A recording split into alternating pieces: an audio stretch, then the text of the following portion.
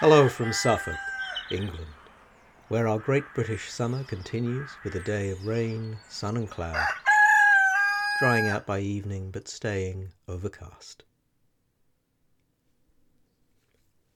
Arise, for this matter belongeth unto thee. We also will be with thee. Be of good courage, and do it. Ezra, chapter 10, verse 4.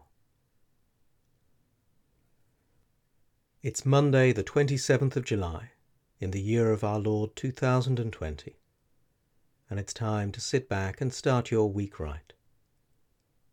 I'm Mark Sidwell, and this is Mark's Almanac, bringing you 5 minutes of civilized calm, recorded in the peace of the English countryside. The Reverend Stanley Brandon was a huge and sinewy man of violent temper, whose red face and glittering eyes might well have intimidated the toughest curate.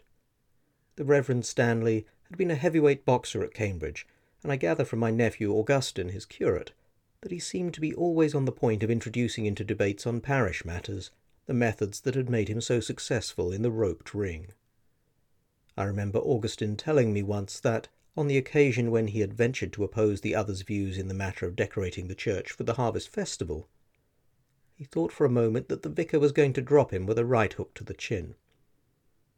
It was some quite trivial point that had come up, a question as to whether the pumpkin would look better in the apse or the clerestory, if I remember rightly. But for several seconds it seemed that blood was about to be shed. That's from Mulliner's Buck You Uppo by P.G. Wodehouse. On this day in 1586, by tradition Sir Walter Raleigh is said to have introduced tobacco to England. In fact, it had been taken up by sailors for some time, but Raleigh's settlers from Roanoke brought potatoes and tobacco to the court, where tobacco, thought to be marvellous for the health, became a sensation, producing a pipe-smoking craze among the courtiers, while the potatoes were viewed as dangerous oddities. Also on this day in 1857, Ernest Alfred Thompson Wallace Budge was born in Bodmin, to a working-class family. He left school at 12 to work in W. H. Smith. In his spare time, he learned Syriac and ancient Assyrian.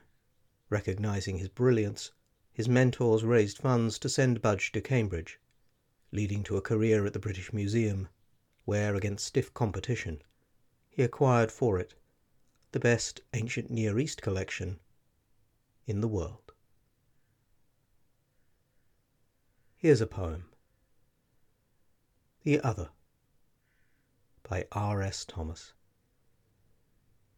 There are nights that are so still that I can hear the small owl calling, far off, and a fox barking miles away. It is then that I lie in the lean hours awake, listening to the swell born somewhere in the Atlantic, rising and falling, rising and falling, wave on the long shore, by the village that is without light and companionless, and the thought comes of that other being who is awake too, letting our prayers break on him, not like this for a few hours,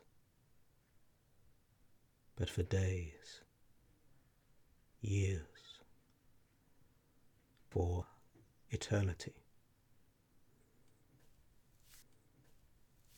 That's almost all for today. I'll be back next week. Don't forget, you can sign up to get emails when new episodes go live at marksalmanac.substack.com. And remember, that's Mark with a C.